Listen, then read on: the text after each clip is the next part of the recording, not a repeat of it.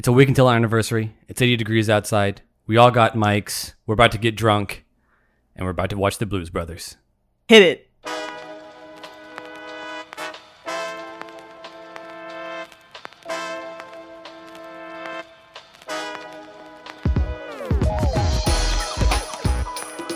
right. Hi, welcome everybody. Hi, welcome to the Takes It Took a Movie podcast, and it's kind of a special episode this week. Technically, by the time this is released, the following week will be a 1 year anniversary for this podcast. Woo! But since we release every 2 weeks, we're kind of making this the 1 year anniversary episode. All right. Well, before we get into our silly little stinky movie, we've got to talk about some movies that we saw recently, as we normally do, as is convention, as is tradition. Mm-hmm. As is normal. First? As is regular. I mean, I'll go first just because it was a rewatch for me, and everyone's seen it. I watched Cars, classic, Lightning McQueen. So good. Which one? The first one. No, Miles. Which one? Oh, I was actually about to also say... If you had to give one of the cars a little smooch. A little smooch. Well, more than a smooch and a spank, maybe a tickle. Ooh. Who would it be? Which one? And you can't pick Sally, because that's a basic answer. That is a basic answer. I don't respect Sally. This is the litmus test they give you after you've been convicted of first-degree murder to figure out whether or not you are insane or not. I gotta go with my gut. Red.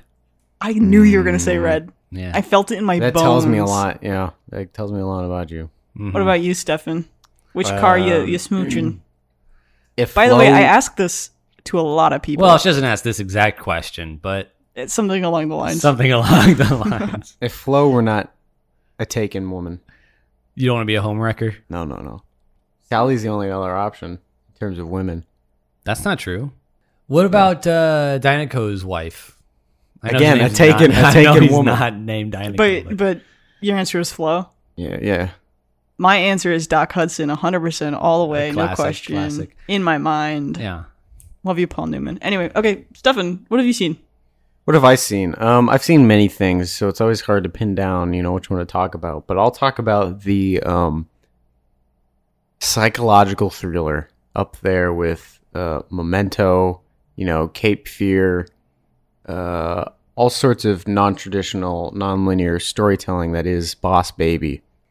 This movie... I also watched Boss Baby recently. Did you really? Yeah, I did, yeah. This movie is one of the most complex pieces of media you will ever ingest in your entire life, particularly when it concerns the narrator and the reliability of our narrator and whether or not what occurs is real. Because it's very easy to write it off and say, baby core and everything that you see is fake, right? Because it's just the kid's imagination.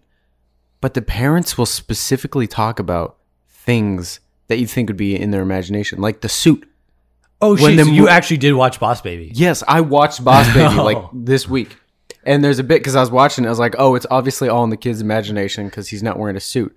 And then the kid at one point goes, well, what about the suit he's wearing? And the parents are like, oh, he's just cute or something. A little businessman. Little businessman, I think is what they said. What? What? It doesn't... If watch this movie and tell me if it's real or not real. I will say, too, we watched this a couple years ago when we were living in Portland, and discussing the theories around this movie is actually one of the things that inspired making this podcast. I don't know if I've mentioned that before. We just had a very in-depth... This is so stupid. We were having a conversation about... the reliability of the narrator and what this world actually is. And we're like, oh, that'd be funny to hear about on a podcast. And thus, The Takes It Took was born. All right, which baby? No. All right, who's next? That just leaves me. Mariah. There were a couple that I was deciding between, but I think I'm going to talk about Sam Peckinpah's The Wild Bunch. Ooh. Stefan and I went camping recently, and we went out kind of into a very deserty area. And we pretended to be cowboys for the weekend and had a great time camping. Yeehaw. And we watched The Wild Bunch as we were camping. And it was just a really good Western. And some of the editing is just super fun of the way that they cut the action sequences and the gunfights. It's unique. And the imagery between the children and the adults is very cool. If you've seen it, you know what I'm talking about. But yeah, just extremely well made and very fun, especially while I'm out camping in the desert. So Did y'all make beans? no, we just made a lot of hot bro. dogs and s'mores. Bro, I had cheddar dog. Best cheddar dogs in my life. Did you make hobo meals? my life? No, we did not. We just kind of stuck cheddar with hot dogs and dogs. s'mores is all you need. Anyway, just a very, I don't know, very good memory that Nice. it'll stick with me. So Yes. the Wild Bunch. Anyway, Like, I'm sad to be back here in the city. yeah, boo hiss. Anyway, those are the movies we watched, and I should say before we get into today's episode, because it's our 1 year anniversary, we're doing something a little special. We'll have some drinks, so disclaimer. Yeah, you may have already noticed. Disclaimer: you're going to hear my thoughts on the Iraq War. Juicy. Yeah, you're going to hear my thoughts on Maximilien Robespierre and the end of the French Revolution. But yeah, don't drink and podcast, kids. Just kidding. Anyway, That's Today- the best way. we are going to be talking about the 1980 hit cult classic film that is Hit me. The Blues Brothers. Cue saxophones and trumpets. Before I Alright. get into it, Let's do a summary. Miles, you want to start or finish? I'll start.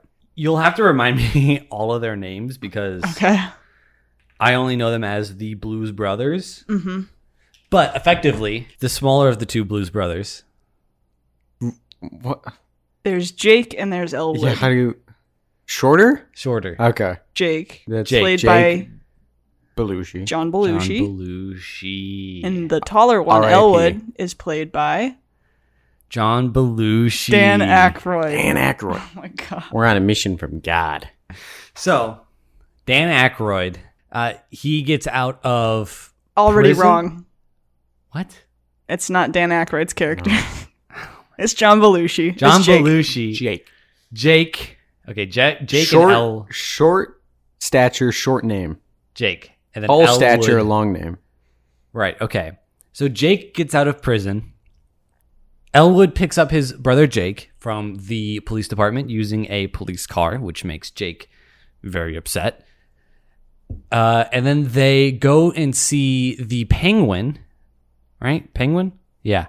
Who is basically the nun that raised them when they were in foster care. And she tells them that basically, like, oh, we're late on our taxes. The thing is going to close. The church doesn't care about us anymore. Blah, blah, blah. We need to raise $5,000. And the Blues Brothers are like, oh, easy. We can do that. And then she goes, no, you can't. I'm not taking your dirty, dirty thief money, you dirty boys. And then she whacks them around a little bit because they keep saying God and shit and fuck. And then they basically decide, okay, we're going to get the band back together, Phineas and Ferb style. Yeah.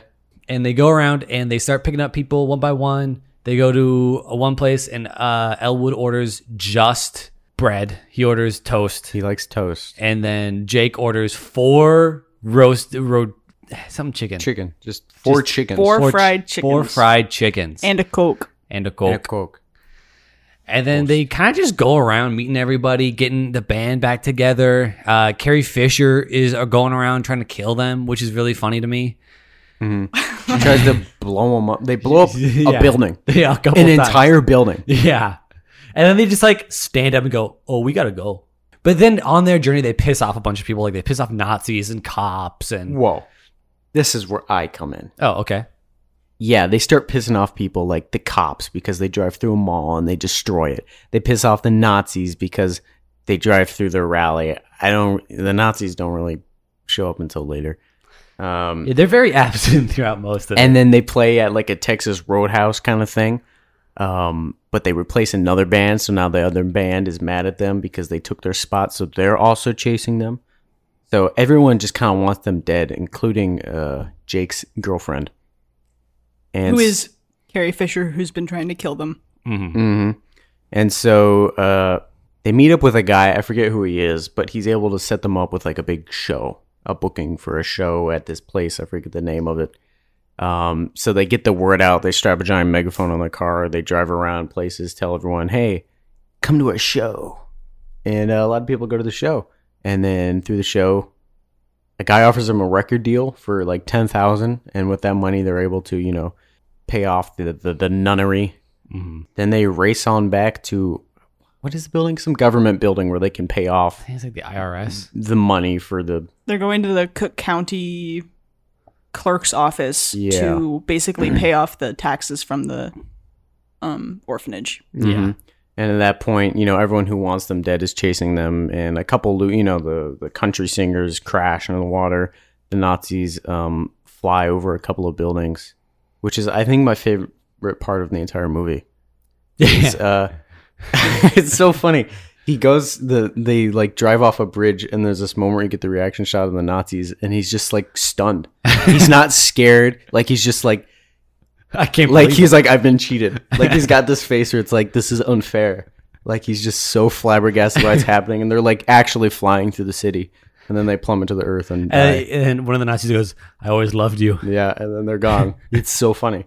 And then they make it to the IRS building or whatever, and literally everyone there is out to get them, including the police, the military, and like the National Guard, the SWAT team, anyone you can imagine. Like 500 people show up Yeah. to try and get them, and they're storming through this building. I'm surprised the building didn't fall over with how many people in it.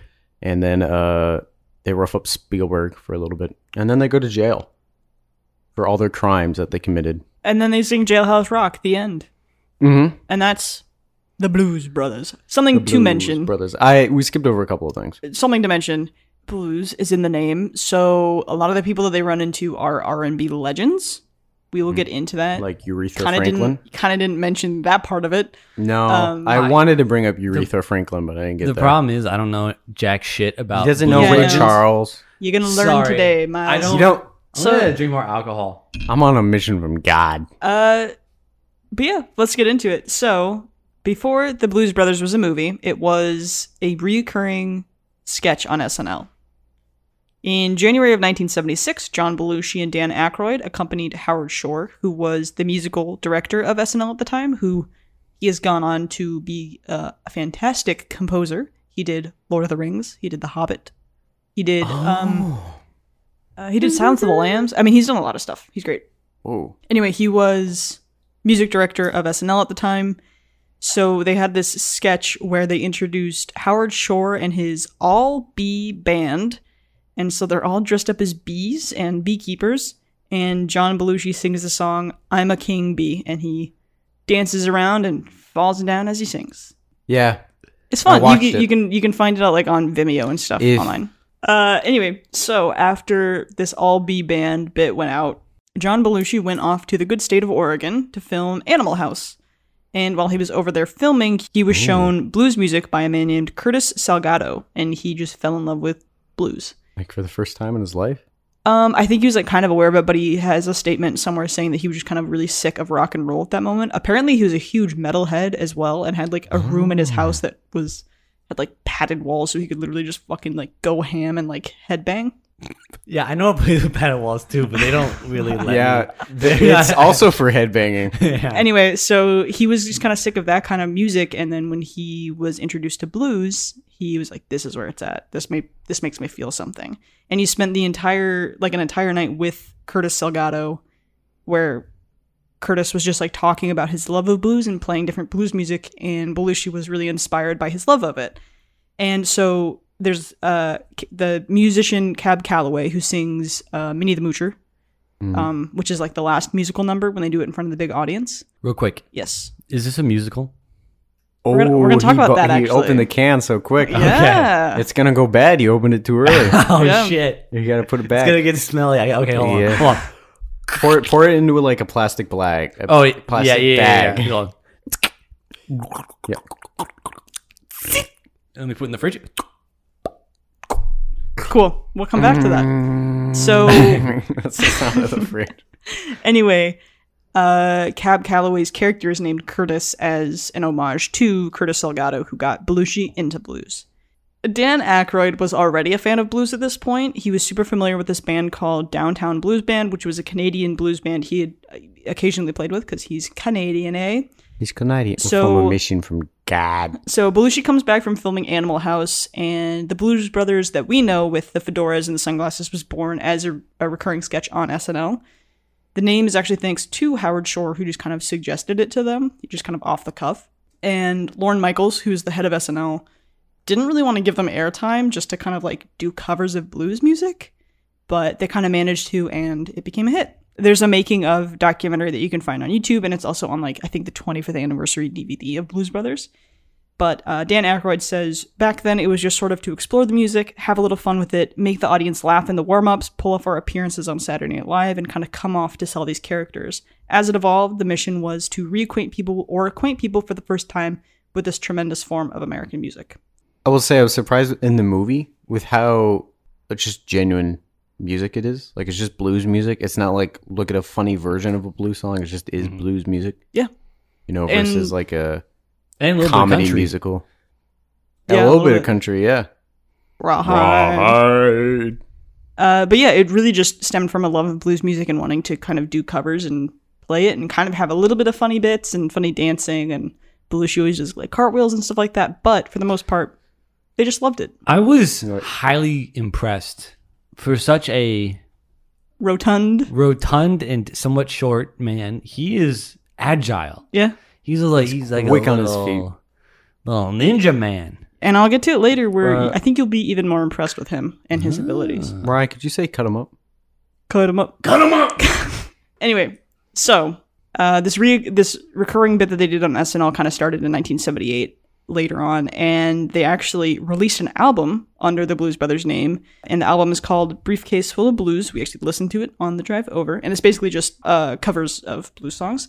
It was recorded live when they opened for Steve Martin at the Universal Amphitheater in LA on September 9th, 1978. God damn. It contains 12 tracks, and again, all just covers of blues songs, and it reached number 1 on Billboard 200. I never really took, because I know John Belushi's like a comedy legend. I never took him for like also a musician. Yeah.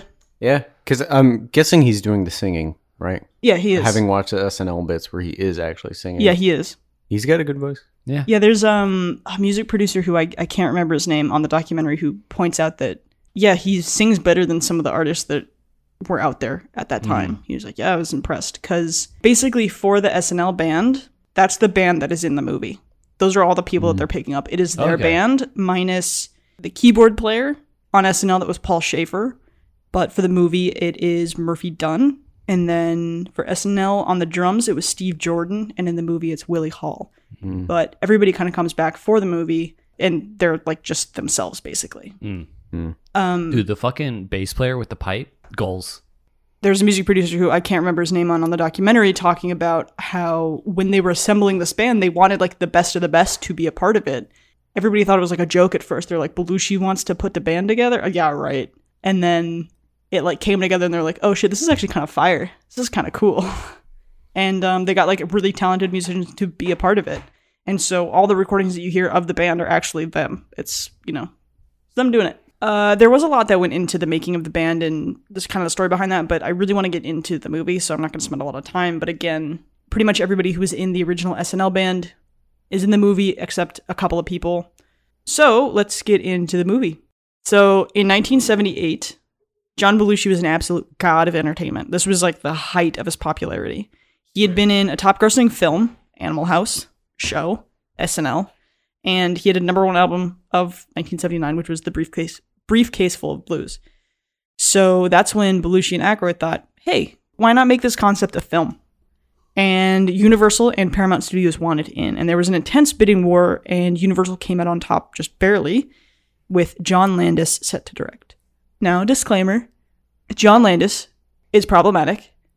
Yeah, we've talked about him Who's before. John Landis? He directed the Twilight movie. You remember us talking about the Twilight Zone movie? I don't remember. Does a helicopter ring a bell? Oh, yeah. Yes. So that was a few years later, and we're just kind of not going to talk about that for this. It's but important to know. Disclaimer, but, he's a bitch. It's not like maybe a best. Yeah. Anyway. He's not great. I don't think we need to beat around the bush. He's not a great person. Yeah. But anyway, he was set to direct this, and he had directed Animal House with Belushi the year before over in Oregon, so they knew each other already. At this point, it was still just a concept. There was no script, there was no budget, but they were sure they had a surefire hit on their hands. So how much would it cost? Universal said, how about $12 million? Belushi, Aykroyd, and Landis said, what about $20 million? Oh my god. And Lou Wasserman, who was the head of Universal, had to settle kind of around the That was the guy. 17 and a half.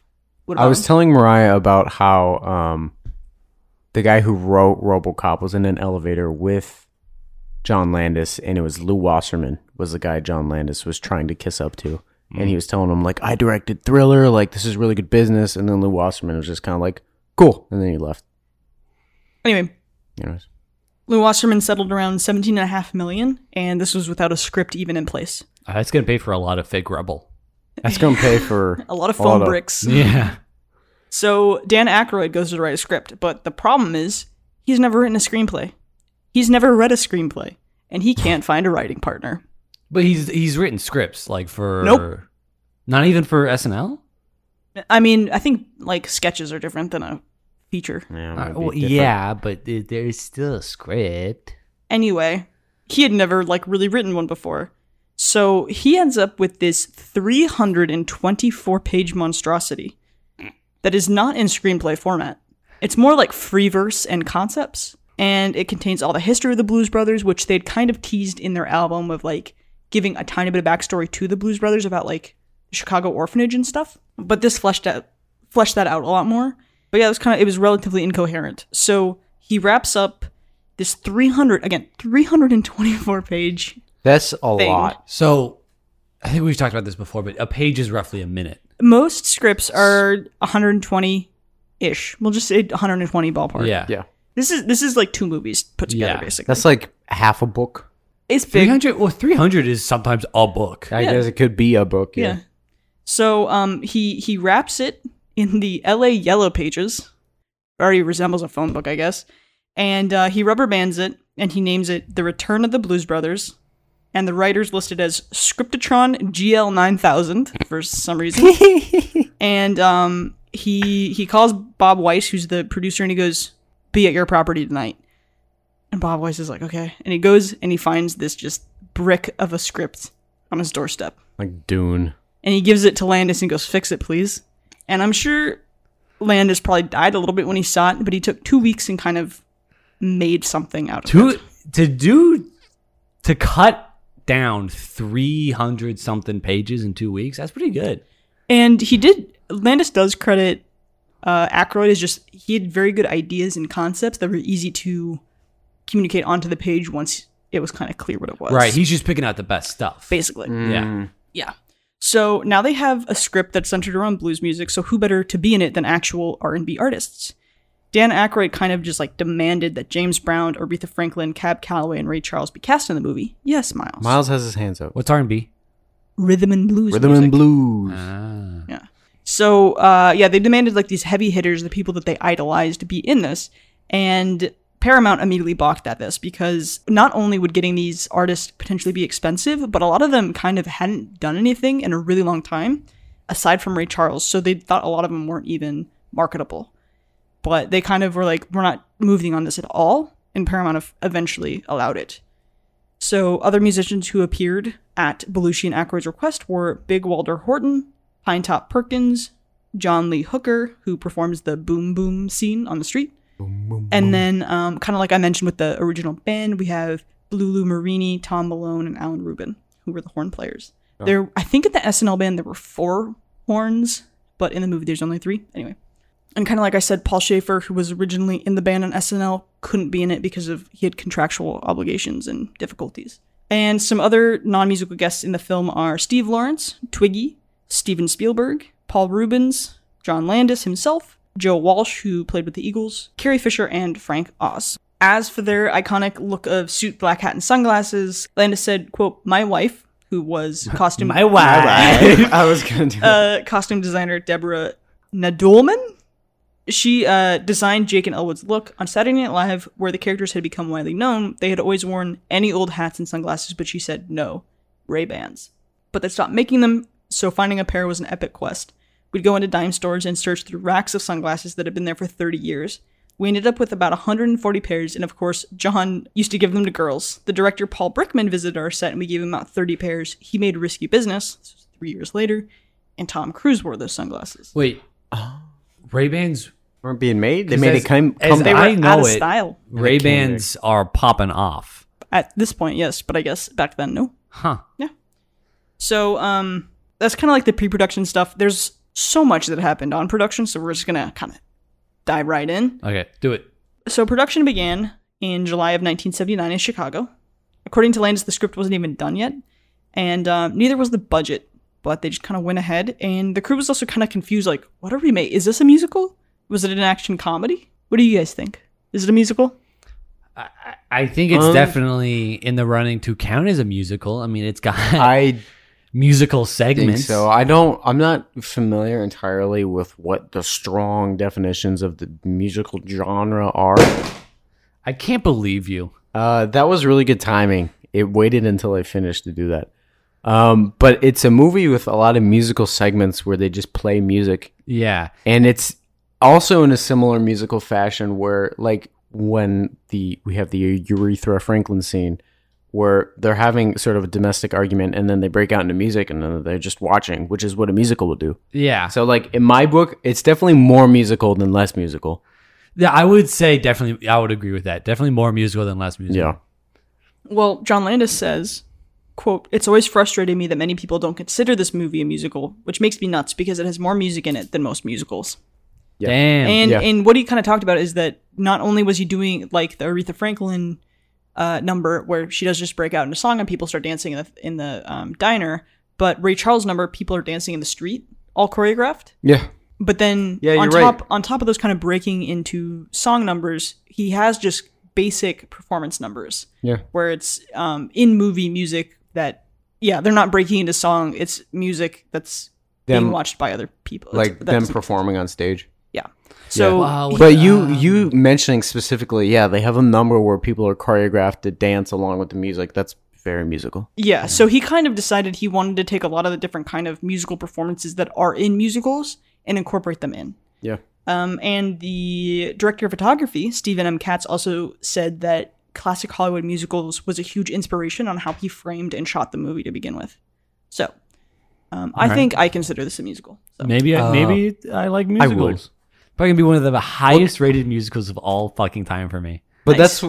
that's what I said before when we've discussed musicals is I like musicals where, well, first of all, if it's like normal music, sorry, musicals, but if it's normal music like blues or rock or something where it's like not weird, sing-songy.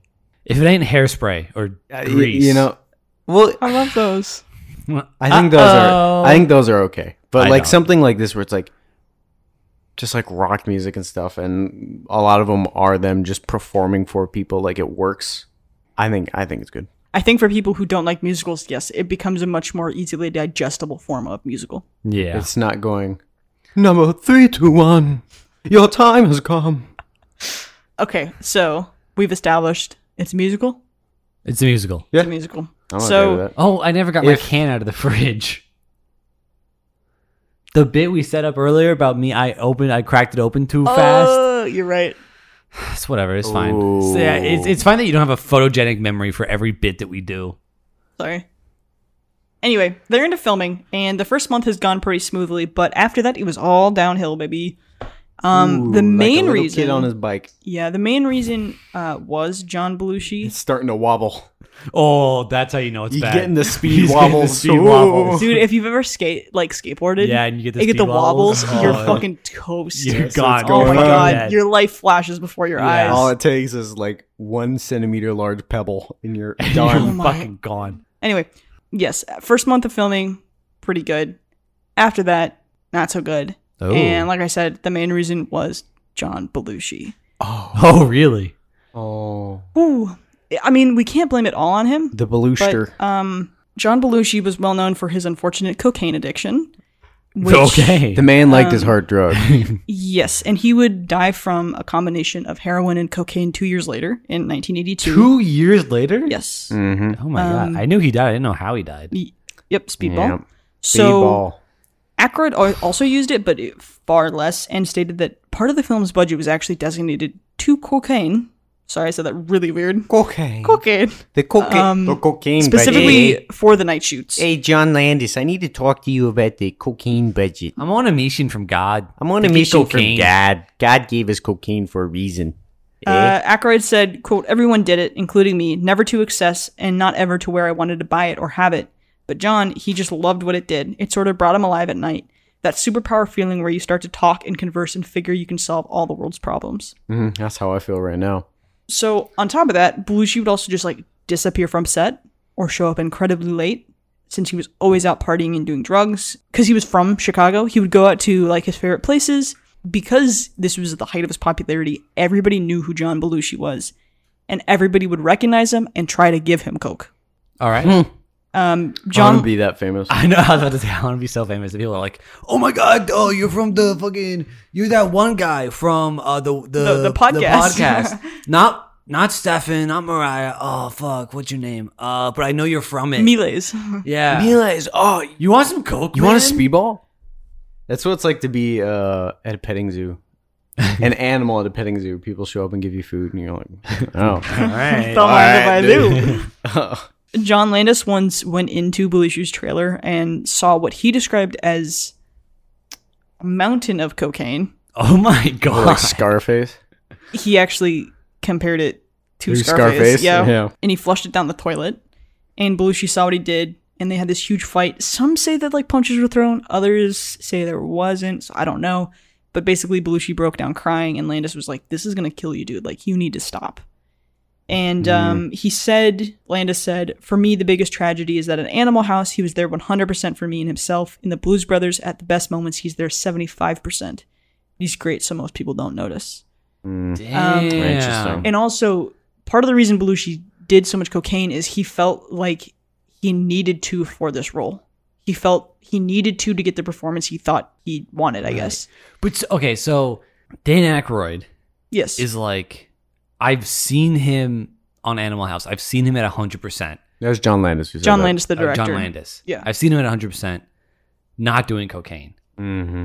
Coming here. I mean, well, to be honest, doing he, less he, cocaine. he was probably doing it Yeah. for Animal House too. And but like the idea of like being able to see someone degrade into addiction must fucking suck. Yes. Aykroyd once said that one time Belushi just wandered off set and they were like, where the hell did he go? And they tried to like find him and they were just kind of like, oh, he went into this neighborhood, and they were like knocking on doors. And this guy's like, oh yeah, he went in and he said, I'm John Belushi. I'm tired and I'm hungry. And he went in, he made himself a sandwich, and he passed out on the couch. All right. And so the guy's like, oh yeah, he's like right here. And Aykroyd called him, quote, America's guest. The guitarist Steve Cropper said, quote, he was like a big child, everybody's teddy bear. He just wanted to keep the party going. He was afraid that if he went to sleep, he'd never wake up. Oh, Which is depressing as hell. That is really Yeah, depressing. Which people also just kind of said in general, if he considered you his friend, he would like do anything in the world to protect you. Like if you were his friend, he was there for you through thick and thin, no matter what. Also, I want to remark on our previous, just obligatory callback, on our previous episode on Reservoir Dogs, I talk about Lawrence Tierney, who is also described as the cast as a big teddy bear. Yeah. So now I'm kind of alarmed with people described as big teddy bears. Yeah. That's all. So on top of all of this, they did have this club that they kind of built for everybody on production, and they called it the Blues Club. So it was kind of like their own private club that they could go to, which basically meant you could just get like any drug you wanted. Damn. Like you could go in Opium? and the bartenders and their waitresses like would just like give you kind of whatever. They got Tylenol there? Probably. All that being said, Chicago loved having this production here. Stanley Korshak, whose father was Sidney Korshak, who was a Chicago mobster and a, quote, Hollywood fixer, was pals not only with Lou Wasserman, again, who was the head of Universal, but also Chicago's mayor. If someone calls you a fixer, If someone calls you a fixer, you've probably worked on an AC probably unit or killed two. someone and Wink, also wink. fixed their AC unit. If you're a fixer, you've probably fixed a squeaky belt on an engine. Wink, wink. Now, You've probably given me a prostate. this movie also was a really big deal because the former mayor, Richard J. Daley, was super against filming in Chicago of any kind. In 1959, there was an episode make of an anime noise. Reaction. It's just a reaction sound. like I was saying, in 1959, there was an episode of the M Squad that showed a police officer from Chicago taking a bribe. And after that, he was like, no filming. No, we can't. No. So he just like banned all filming production. But the mayor who came after him, Jane Byrne, reversed that decision and let them film. Again, everyone knew who Belushi was at this point, and because he was from Chicago and loved Chicago, they loved him. Someone commented that he could hail cop cars as taxis, and just they would take him wherever he wanted to go. Fuck? Yeah, he would just be like, "Hey, can you take me here?" Everybody wanted to meet him. Everyone wanted to be with him. Everyone wanted to hang out with him. Don't cop cars have to take you home if you go like, "Hey, I'm drunk. Can you take me?" I don't know. I don't know if they have to, but Life they hack. might be inclined to. Orange whip. Orange whip. 3 orange whips. Orange whip. Three Sorry, lashings. we just Three took- lashings on the back of orange whip. We just took a little alcohol break, so we're back. Well, and AC break. And meat Actually, stick break. it I was got very- meat in my it was- mouth.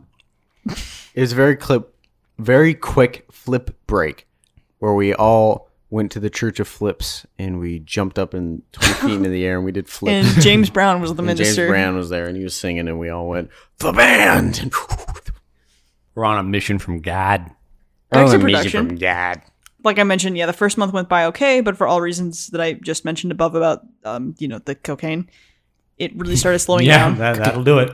The cocaine? The cocaine. Ned Tannen, who was the executive who greenlit the project without actually telling Lou Wasserman about it first, said, quote, "You go in thinking, this is going to be great.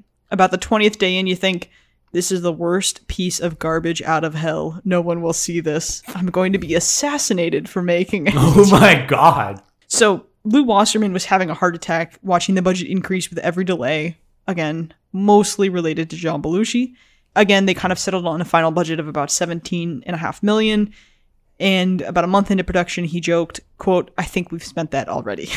So Lou Wasserman is yelling at Ned Tannen, who is yelling at Sean Daniel, who's another studio exec, who yells at Landis, who wants to be yelling at Belushi. Just frustration all around. And Landis said, quote, "John was fucked up. It became a battle to keep him alive and to keep him working on the movie." Again, just so That's incredibly sad. Really sad. Yeah. And when Carrie Fisher came to set, who she was dating Dan Aykroyd at the time, Who also had a very rough time with alcohol drugs and drugs. later on. This was kind of before her own addiction. Landis told her, "For God's sake, if you see John doing drugs, stop him." And but unfortunately, because Belushi was the main problem, they didn't really have many options to replace or double him because he was one of the leads of the film. They couldn't wait for him to go to rehab, so they just kind of had to push through and hope that he would make it through. So do you have more details on specifically what the issues with him doing drugs was, besides him just doing drugs and like crashing people's houses and stuff? Like, was he just like... Well, yeah, he would leave set. Yeah, was he he would just just like late to set yeah, and he would he's just just going disappear AWOL and and stuff? yeah, Okay. basically, he just was like extremely unreliable. Where they'd be like ready to do a shot and then he just like wouldn't be there. Okay. So then they'd have to wait and find him like 2 hours later, and again they've just wasted 2 hours. So it was Which- constant delays like that. Like 2 hours in film is Is a lot. it's a lot of money you're losing. Exactly. So we're gonna kind of take a break from all the cocaine stuff, The and we're gonna cocaine. talk about the music because, after all, as we decided, it's a musical. They're in Chicago. A man named Carlton Johnson was hired as choreographer for the music numbers, and he kind of just decided to embrace the fact that Belushi, Aykroyd, and their band members were not actual dancers, and they used mostly amateurs for the backup dancers as well. So the Ray Charles number, the Shake Your Tail Feather, it was all shot with amateurs, which is very impressive because they're out on the street. And if you notice, there's even people like in the background on like the train platform above that are dancing. So it's like a lot of people doing it, and none of them are professional, which, yeah, very Yeah, impressive. this movie's all about a lot of people. Yeah. It was also fall in Chicago at this point. Again, they started like later. So it was freezing. And if they weren't on camera, there's footage of people just like wrapped in blankets because it was 25 degrees out. But on camera, obviously, they're pretending it's summer. So they're in short sleeves and shorts and pants and stuff like that. Classic. She was cold. stuff. Yeah. I'd rather be hitting the twist and the mashed potato in cold weather than hot weather. Sister. They also had a really hard time making Aretha Franklin's lip syncing look real because so many R&B artists never sing a song the same way twice. They Oh. switch it up. That's stupid. Yeah, R&B, you fucking suck. I need uniformity. I want to go to McDonald's. I want to get the same burger every time. I want processed. I want chemicals. I want Red 40 in everything I eat. I want Taylor Swift lip syncing her own songs on stage because she can't be trusted. I'm gonna get a lot of fucking flame from a lot of white women. I don't think that's our demographic. Anyway, so if you notice, her scene is made up a lot of like really quick cuts because they just had to use a bunch of different takes because she never really quite matched the lip syncing because she always was kind of changing her performance. This is the You better diner? think. Right. Okay. Think about what you're trying to do to me. Think. Yeah. I love her. She's amazing.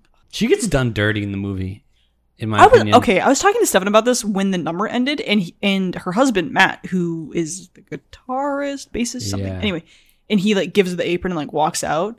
I'm like, yeah, it's temporary because he's gonna go like get the band back together and like raise this money, but she's got to do that diner all by herself now. Yeah. And like they're married. Yeah, and like that's a huge No, F you it's to a her. lot. Yeah.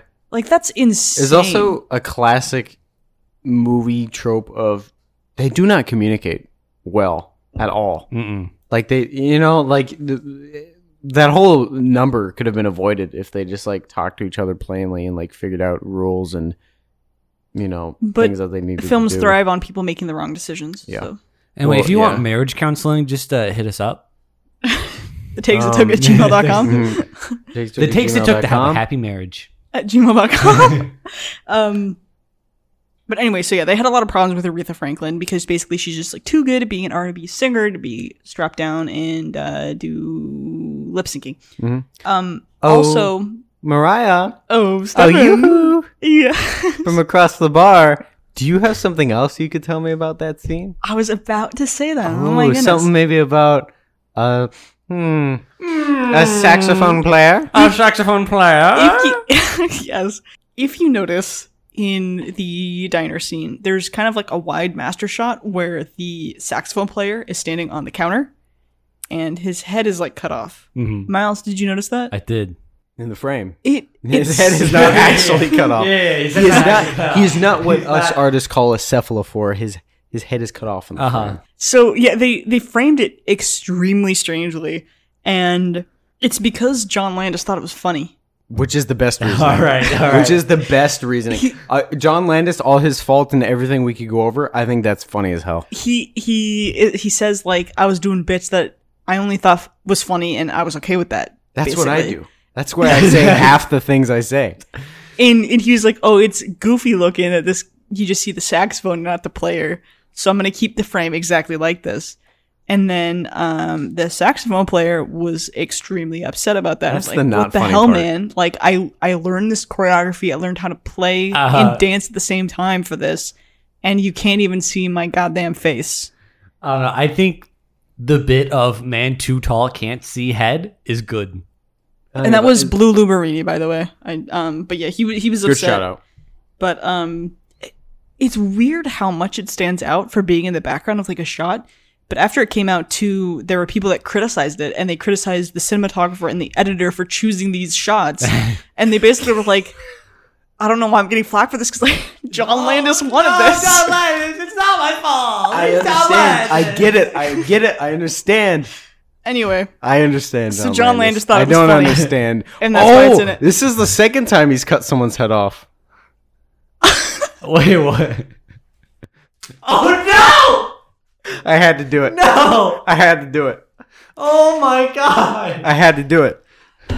I don't know whether to keep that in or Oh, not. that's fine. You can cut it out, but I had to do it. No, I realized that's really good. I think you should realized keep it. I had to do it. I think you should keep it. If you're interested, just look up John Landis Twilight Zone movie, and you This will would- You'll know figure what it we're out. talking This would about. technically be the first time.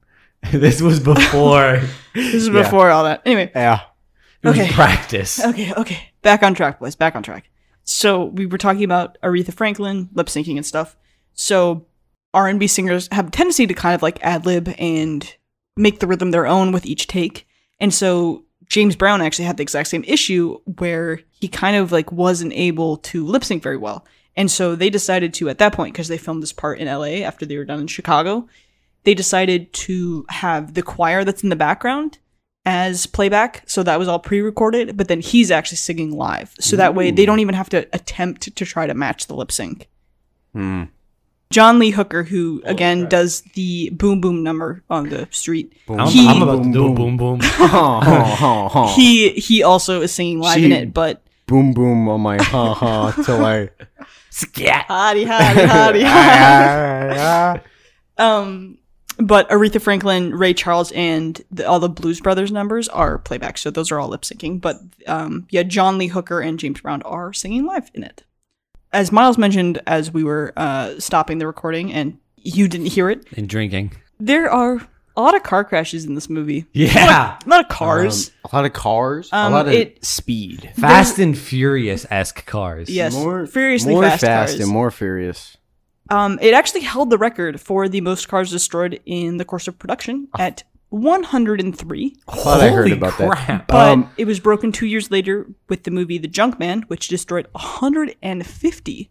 And then for the sequel, which I will talk about later What on. is a Blues Brothers sequel? Yes, we don't need to talk about it that much. Okay. But they destroyed specifically 104 to just destroy one more than they did for this movie. Oh, because John Belushi's probably not in the second one, is he?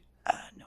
Yeah. Yeah, and in our summary, we didn't really discuss like some of the chases and the crashes. Yeah, there's like a bit where like I don't know, 20 cars just like pile up on each other in like a ditch. The Chicago Police Department is chasing after the Bluesmobile, and it's a very high-speed chase, and a lot of the cop cars crash into each other. Okay, so in Chicago, again, they shot the majority of this in Chicago.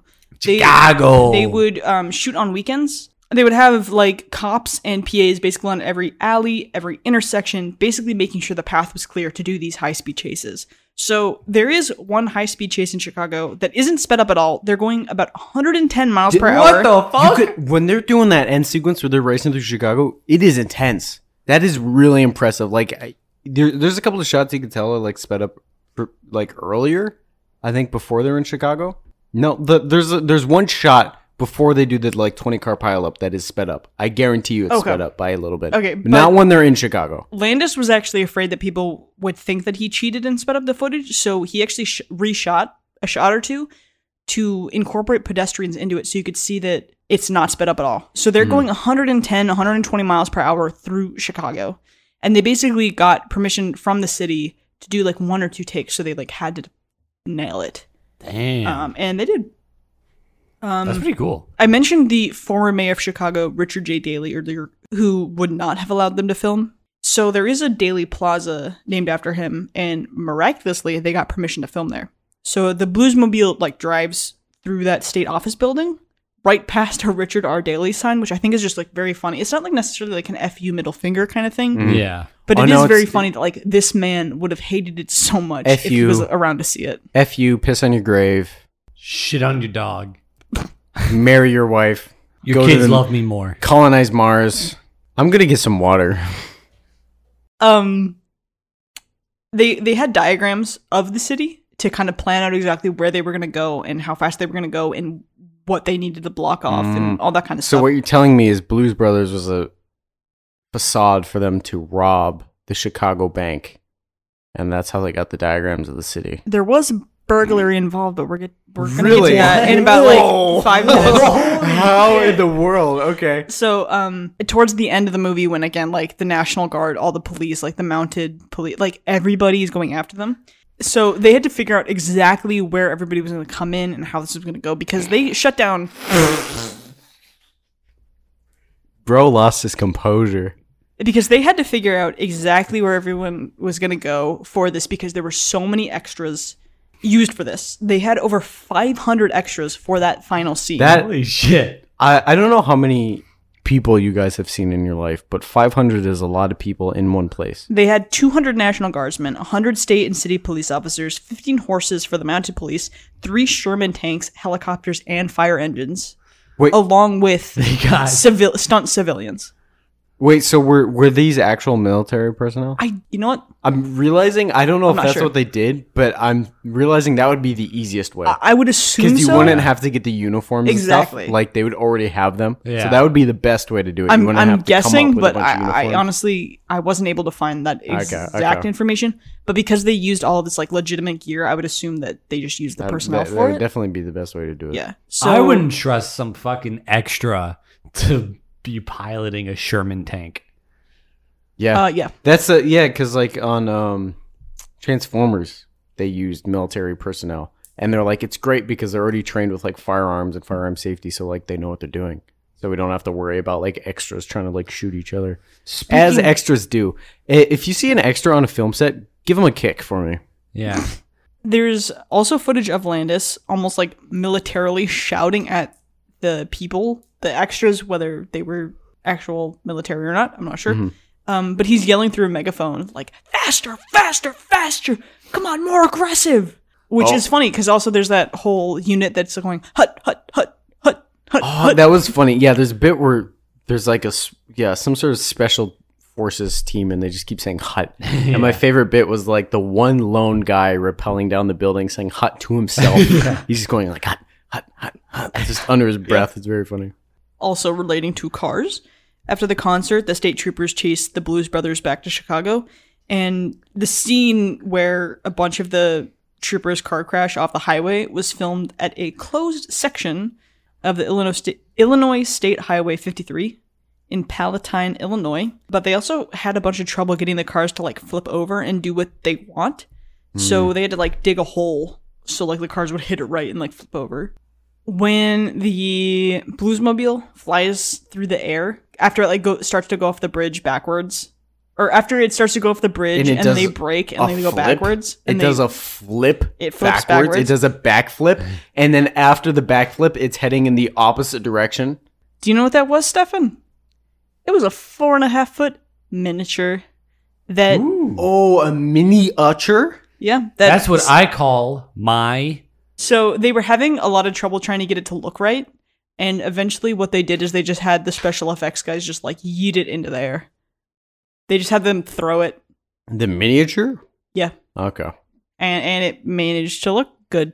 Which leads into my favorite part where the Nazis fly off the bridge and they don't go down, they go up. They soar over the buildings. Which is interesting because the FAA was concerned that when the car fell, it would kind of move a little bit and not hit its intended target. Yeah. And so they had to do tests of dropping like the station wagons from a helicopter to prove that like, look, it was dropped from a helicopter? Yep. Yeah. They had to prove that it could hit its mark without like straying and like possibly injuring somebody or like a building or something like That's that. a big stunt. Yeah. So In a city, yeah. If you were like doing that in a field somewhere, I'd be like, okay.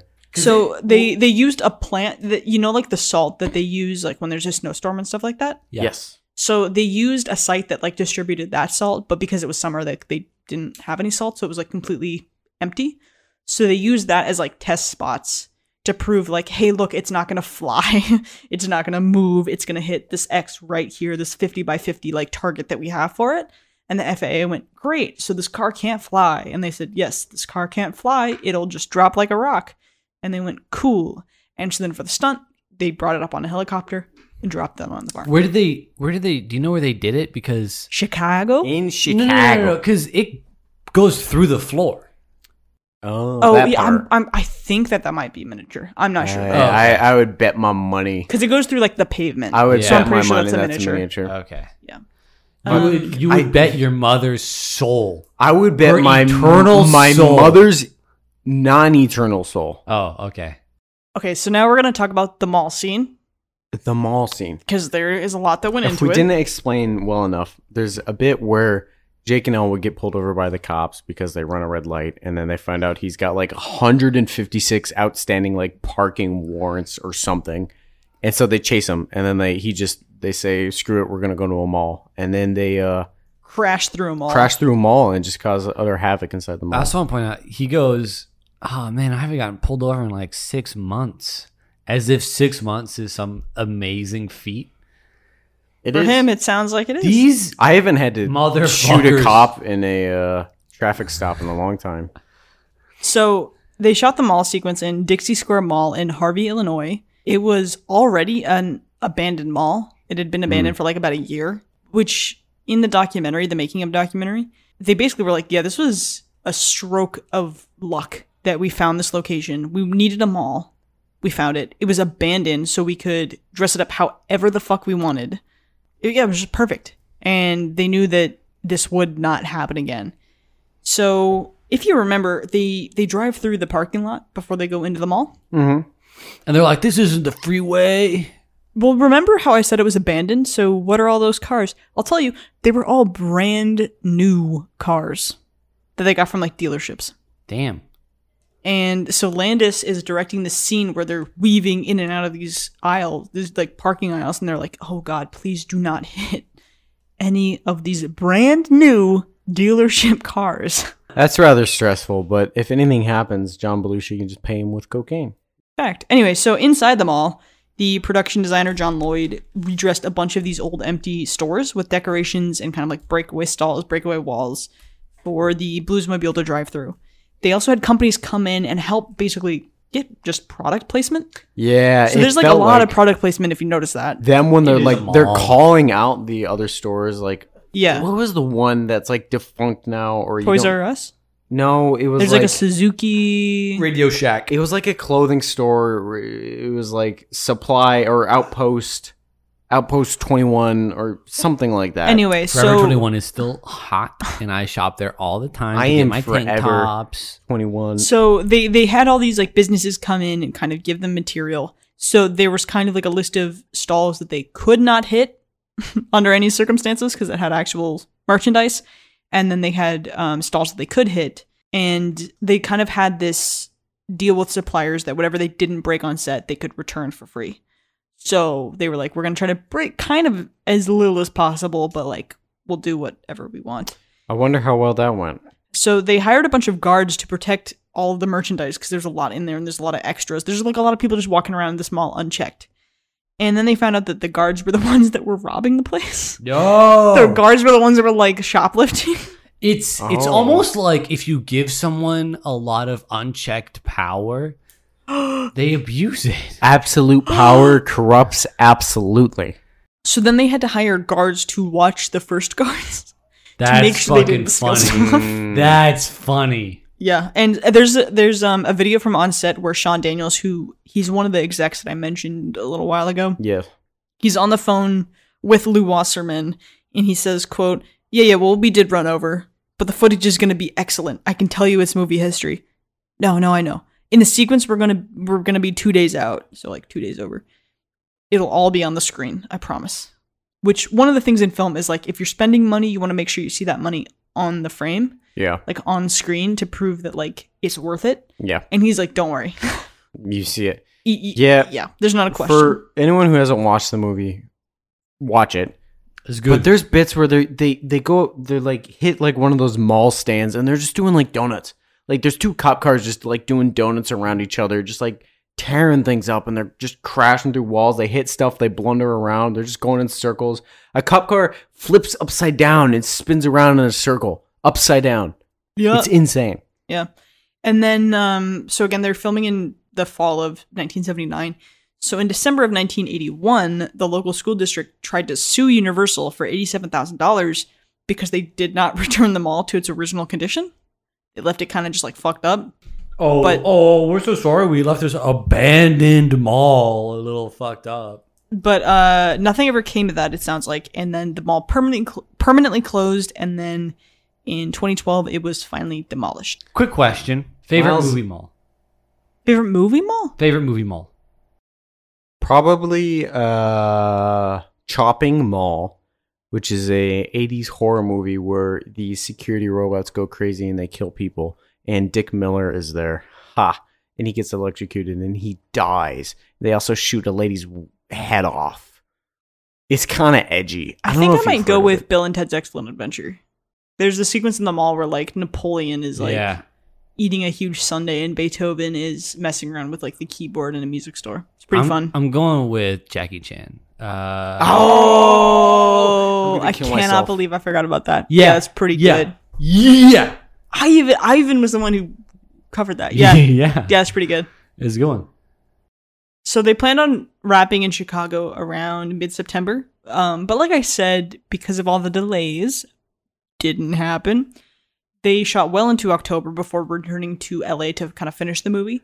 So once in LA, they kind of managed to get more or less back on track. And this is where they filmed most of the numbers with the musicians. And because Belushi was such a fan of them and kind of like the reason they were doing this, he kind of didn't mess around as much. So they shot the James Brown church number in LA, and Landis decided like, oh, hey, remember how in Chicago with Aretha Franklin and the Ray Charles number, how we had amateur dancers and it kind of looked okay? Maybe we should hire professional dancers. So there's professional dancers obviously like doing flips and stuff in there. And I'm going to go back about Belushi for a second. Like I said, Belushi sobered up a little bit. A man named Smokey Wendell, who had previously been a bodyguard for Richard Nixon. Oh, And the Richard Nixon bodyguard glow up. Yeah, well, he should have bodyguard the hotel. Watergate. So Watergate joke. he was actually hired to keep cocaine away from John Belushi. And he said, quote, every blue-collar Joe wants his John Belushi story. Every one of those guys wants to tell his friends, I did blow with Belushi.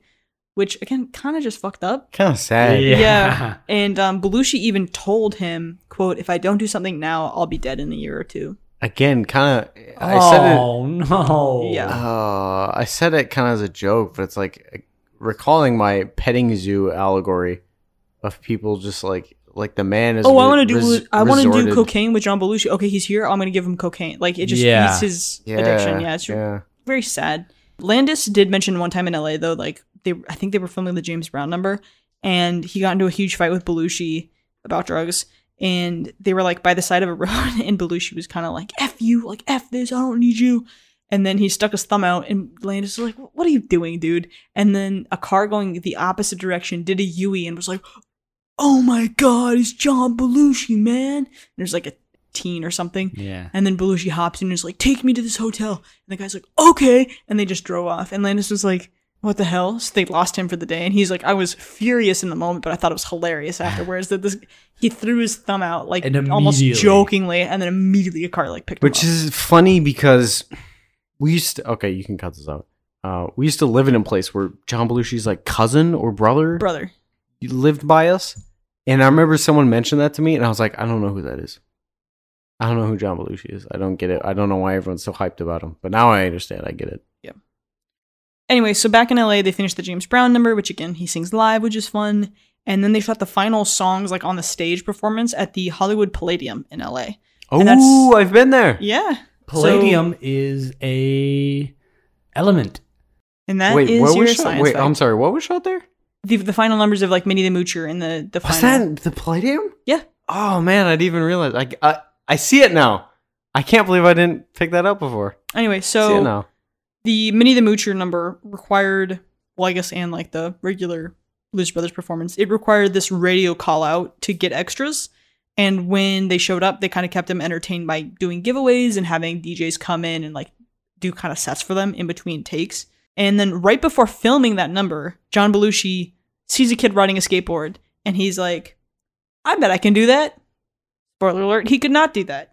And he injured his knee to the point that production was very nearly stopped. They Okay. thought they were going to have to postpone production, but then Wasserman calls up like one of the top doctors in LA and convinces him to postpone his vacation for the weekend to go run out and inject Belushi's knee with like anesthetics to like help the pain.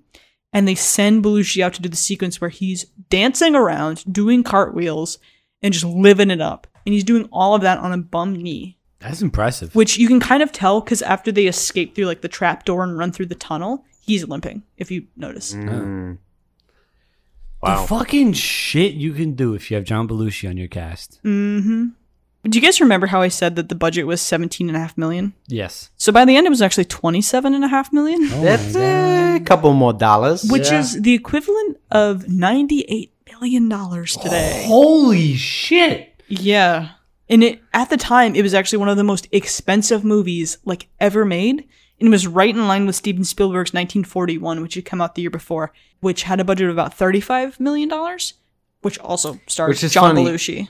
Because when I was looking up, I forgot about the inflation rate.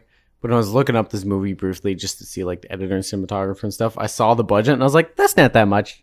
It's quite a That's bit. a lot. 1941, Steven Spielberg's movie is going to come up again in a second, so hold on to that. We're going to talk about after they've wrapped it, but before they've released. So they have a 2.5 hour cut of the Blues Brothers, which if you go on Amazon Prime, you can find an unrated version and then like the original theatrical release. For this, we all watched just like the theatrical release to talk about like what the audience saw.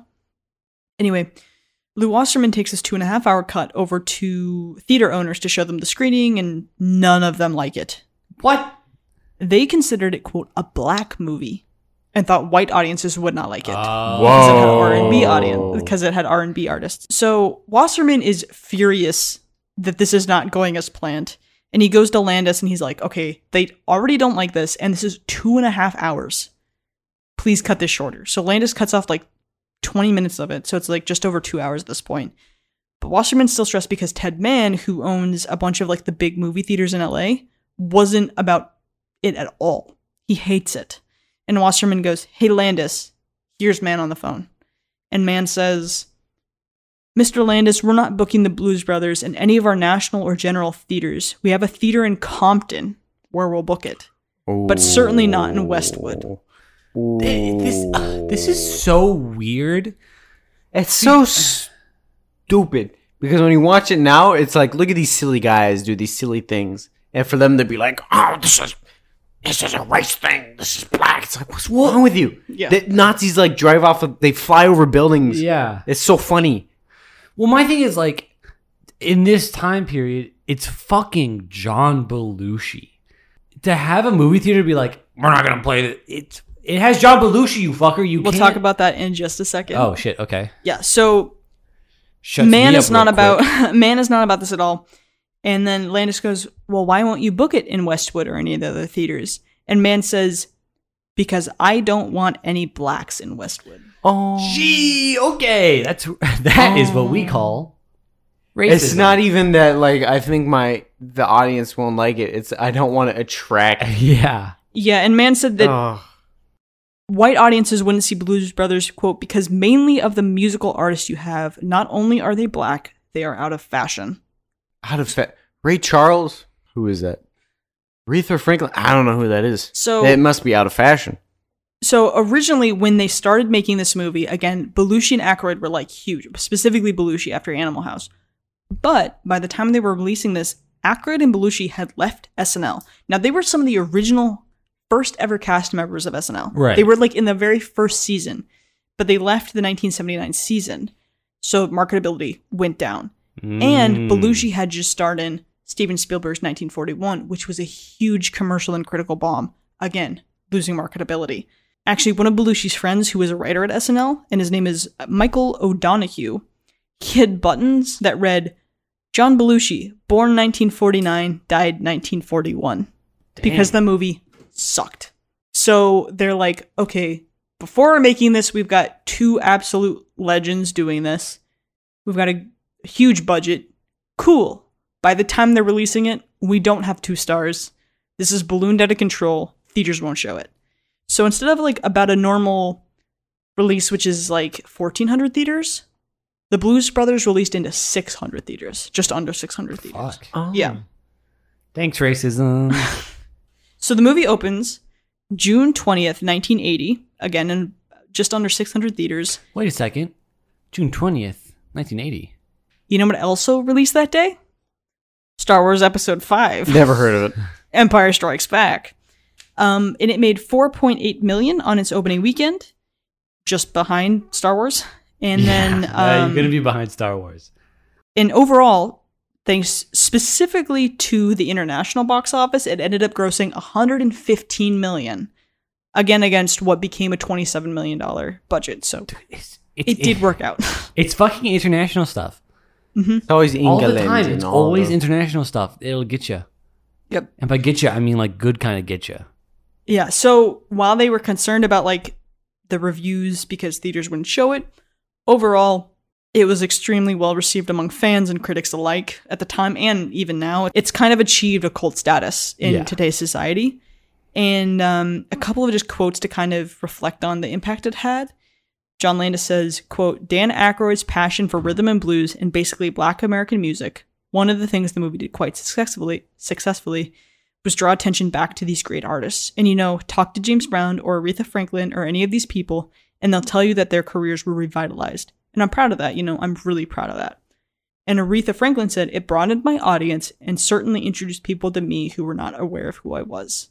So I think it's just like really cool that they went in with this love of R&B and just kind of like blues music in particular. And they kind of wanted to have these goofy characters, but like really highlight the people who made this music genre shine. And not only did they get a chance to like elevate them and kind of give them a space to do their thing, it introduced specifically white audiences to music maybe they didn't know before.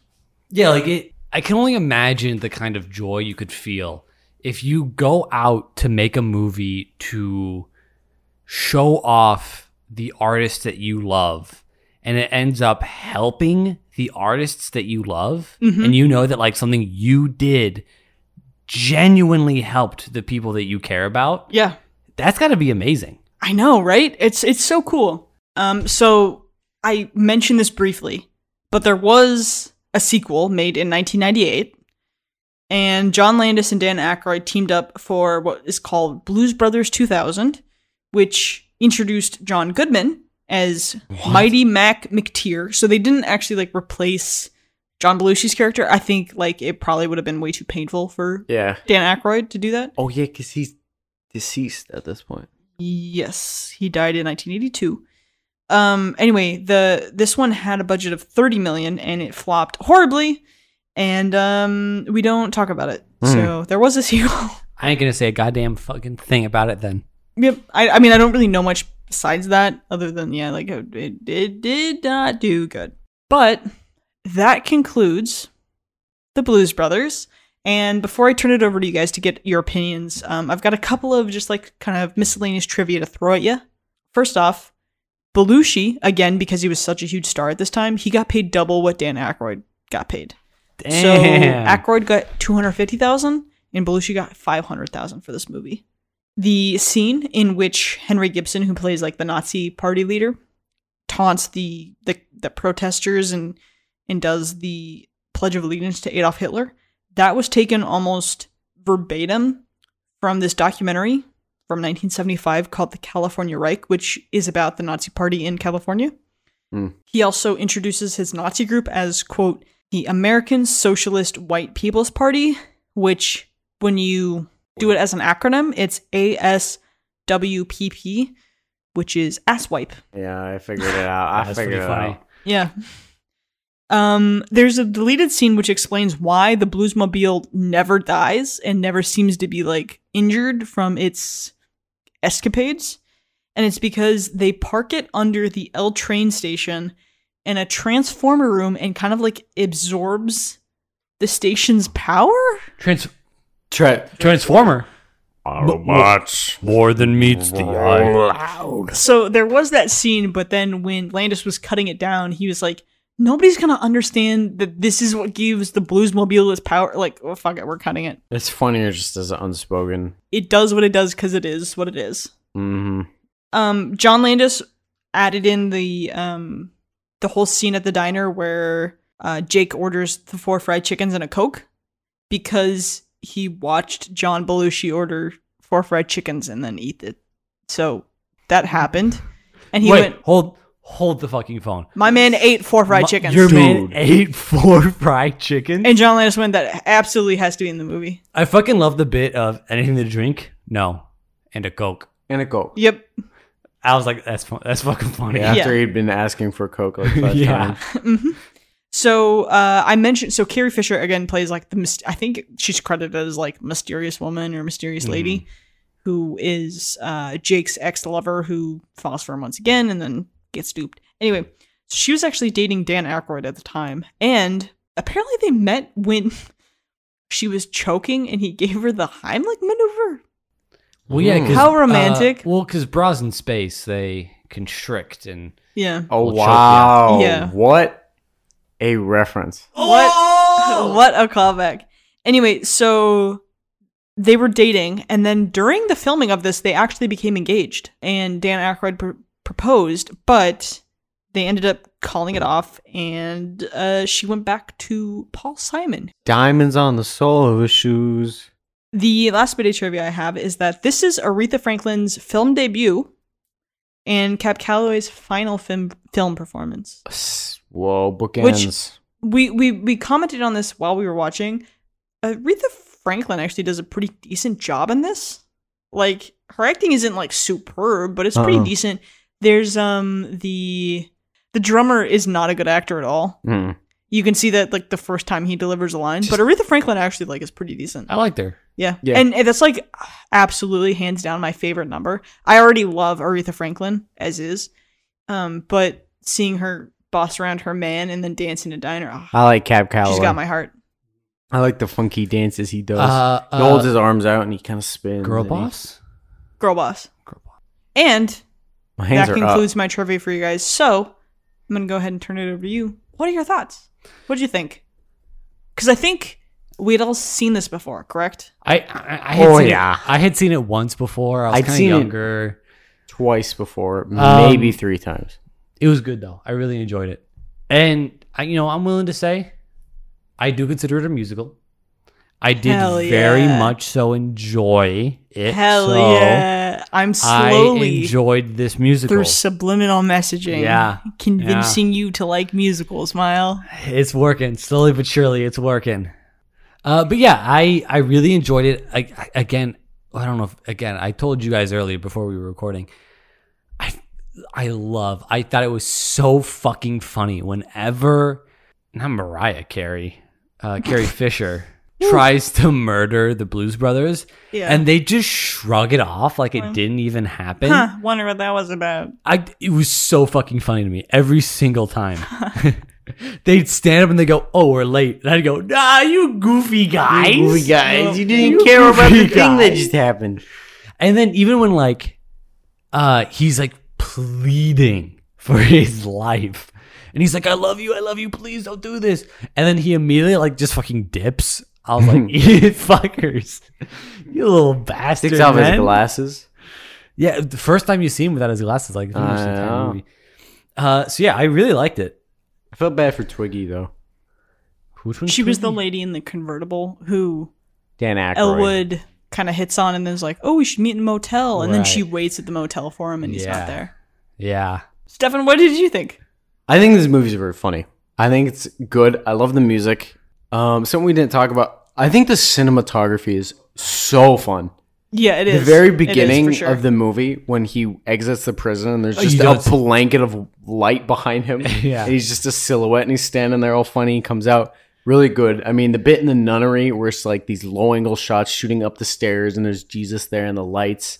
The way the nun just like floats around and Yeah. stuff, like a the lot door of the, slams behind them without any help. Yeah. a lot of the cinematography is very fun. A lot of high angles, a lot of low angles. Can I point out that motherfucker went to prison with a used condom, Yeah. and they kept it. And they kept it. Which, by the way, if you didn't catch, that's Frank Oz as the officer who does that. Joke's on you. I don't know who Frank Oz is. He's Mrs. Piggy. He's Yoda. Really? Yeah. Wait, he's Mrs. Piggy? Yes. What? Oh my goodness. You have so much to learn. Oh my god. But yeah, sorry to jump back to what I was saying. I think the cinematography is extremely fun. One of my favorite aspects, apart from just the bits. I love the jokes. I love the recurring toast bits. With Wait, him, toast just bits? he's just trying to toast bread. He's trying to get toast.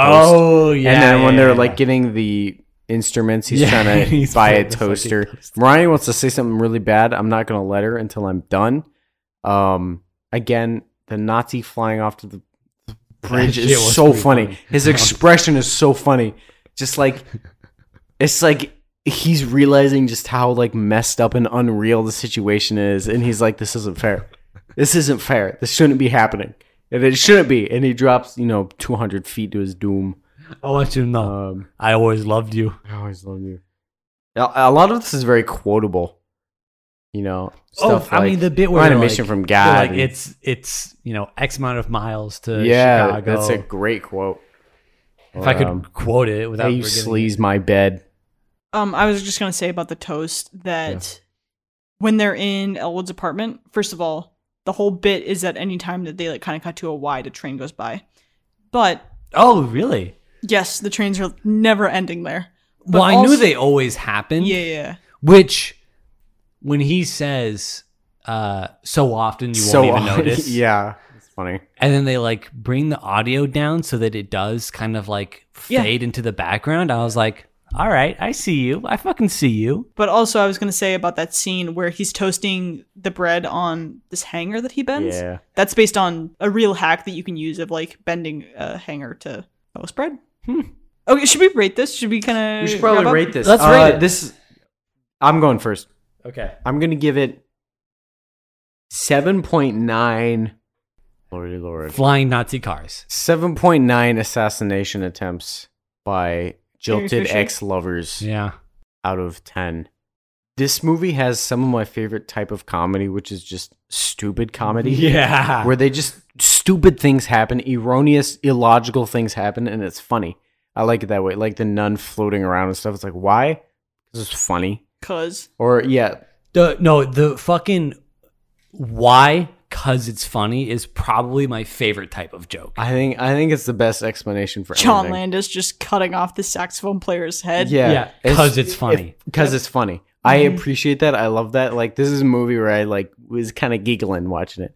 A lot of comedies I watch and I don't like giggle. I'm kind of like, oh, I get it. But this sounds like look at him go. It's funny. And the cinematography, again, very fun. The music, fantastic. I like blues. I like this kind of music. I think it's great. Grand old splendid time to sit back, relax, and just have some fun. 7.9. Miles, what about you? It's gonna be a lot of echoing Stefan. It's a funny fucking movie. Like, it's just good. It's just a fun watch. Again, I love all the bits with Carrie Fisher in it. Just because of how goofy it is. She fucking blows up a building, and Yeah. everyone's just like, oh, okay. Like, even it's so funny. The Blues Brothers are like, all right, whatever, and the cops are like, what the fuck just happened? Yeah. I'm gonna give this movie, I think this is probably like the easiest, 8 out of 10.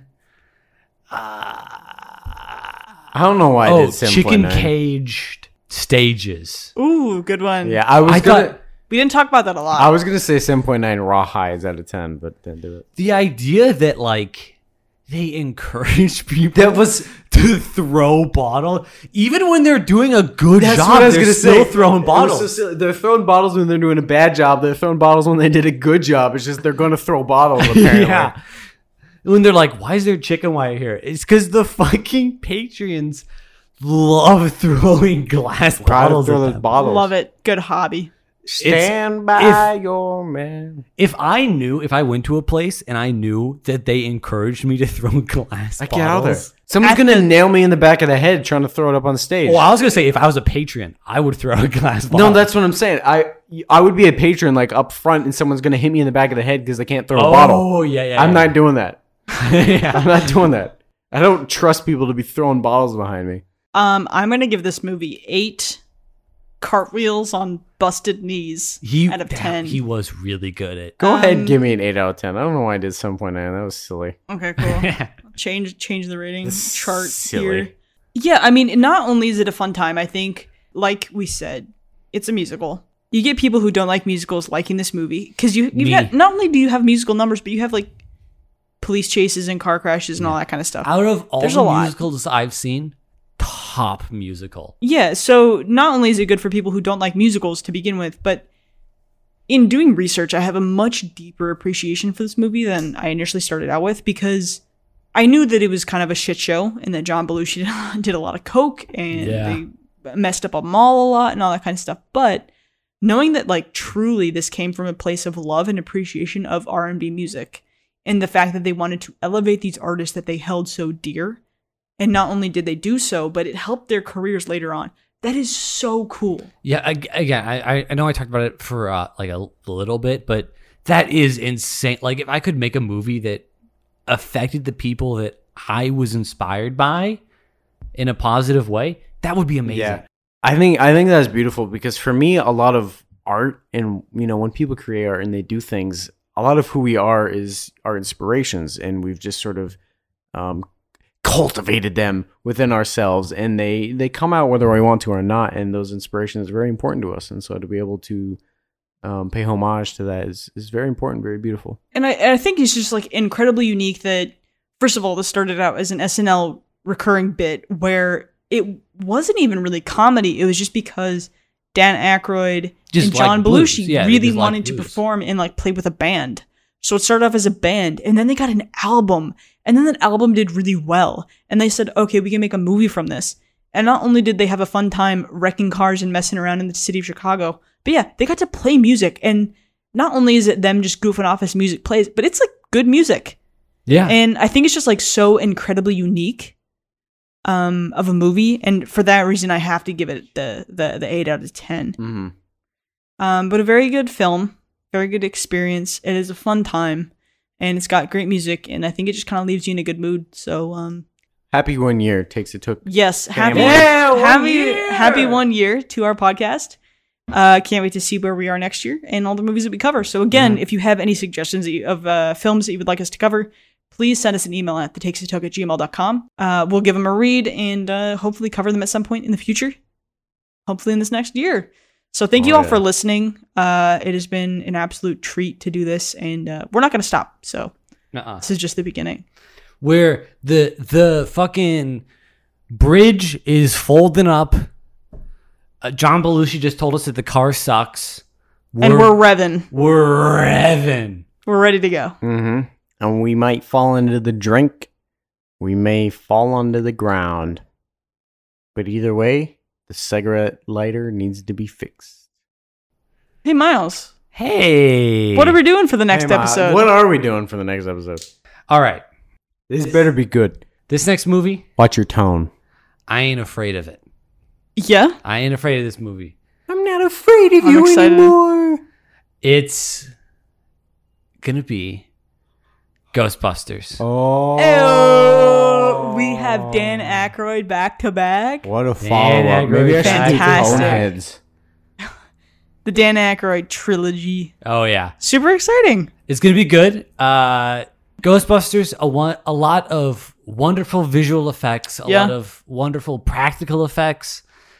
Overall, a very fun movie. It's got John Belushi will It's make an got appearance. John Belushi for in sure. it. Well, not really, but Oh. he's Slimer. Slimer. They modeled it after him. That's like one of the things I know about One of that. the Well, okay. cruelest things you could do. Yeah, he's in it. Yeah, he was okay. See, this this is a disgusting- spoiler. Yeah, he was supposed to be in it, Yeah. and then he passed away. Kicked the But bucket. they modeled Slimer after him. So he's in it as a ghost. Yeah, so we'll mention him again next week. So- Bill it's- Murray's in it. Mm-hmm. Dan It was- Aykroyd. It was between this and Spaceballs. Oh. We haven't done So- Mel Brooks. We have not done Mel Brooks yet, but we will at some point So for sure. I'm gonna give a little in the future, probably, after Ghostbusters, I'll do Spaceballs. So yeah, we're doing Ghostbusters. It's Cool. gonna be good. It's gonna be great. Sheer warning for those, though. When the gremlin statue dog comes about, close your eyes. It's really scary. It is really When the eggs crack on the countertop, really got scary. me spooked. Oh yeah. No, I the was dog so- scared. The dog. When we watched this movie as a kid and that dog came around, I'd be like, "Shut up! Shut up! Shut up. Get it out of here!" But in the meantime, before the next episode, you can follow us on social media. We are on Twitter and on Instagram at The Takes It Took. Wow. And if you'd like us to cover any movies in the future, make sure to send us an email at thetakesittook@gmail.com. And we look forward to another year of making podcasts for you guys. So, without further ado, stay safe, have fun, watch movies, and don't crash your car in Chicago. Bye.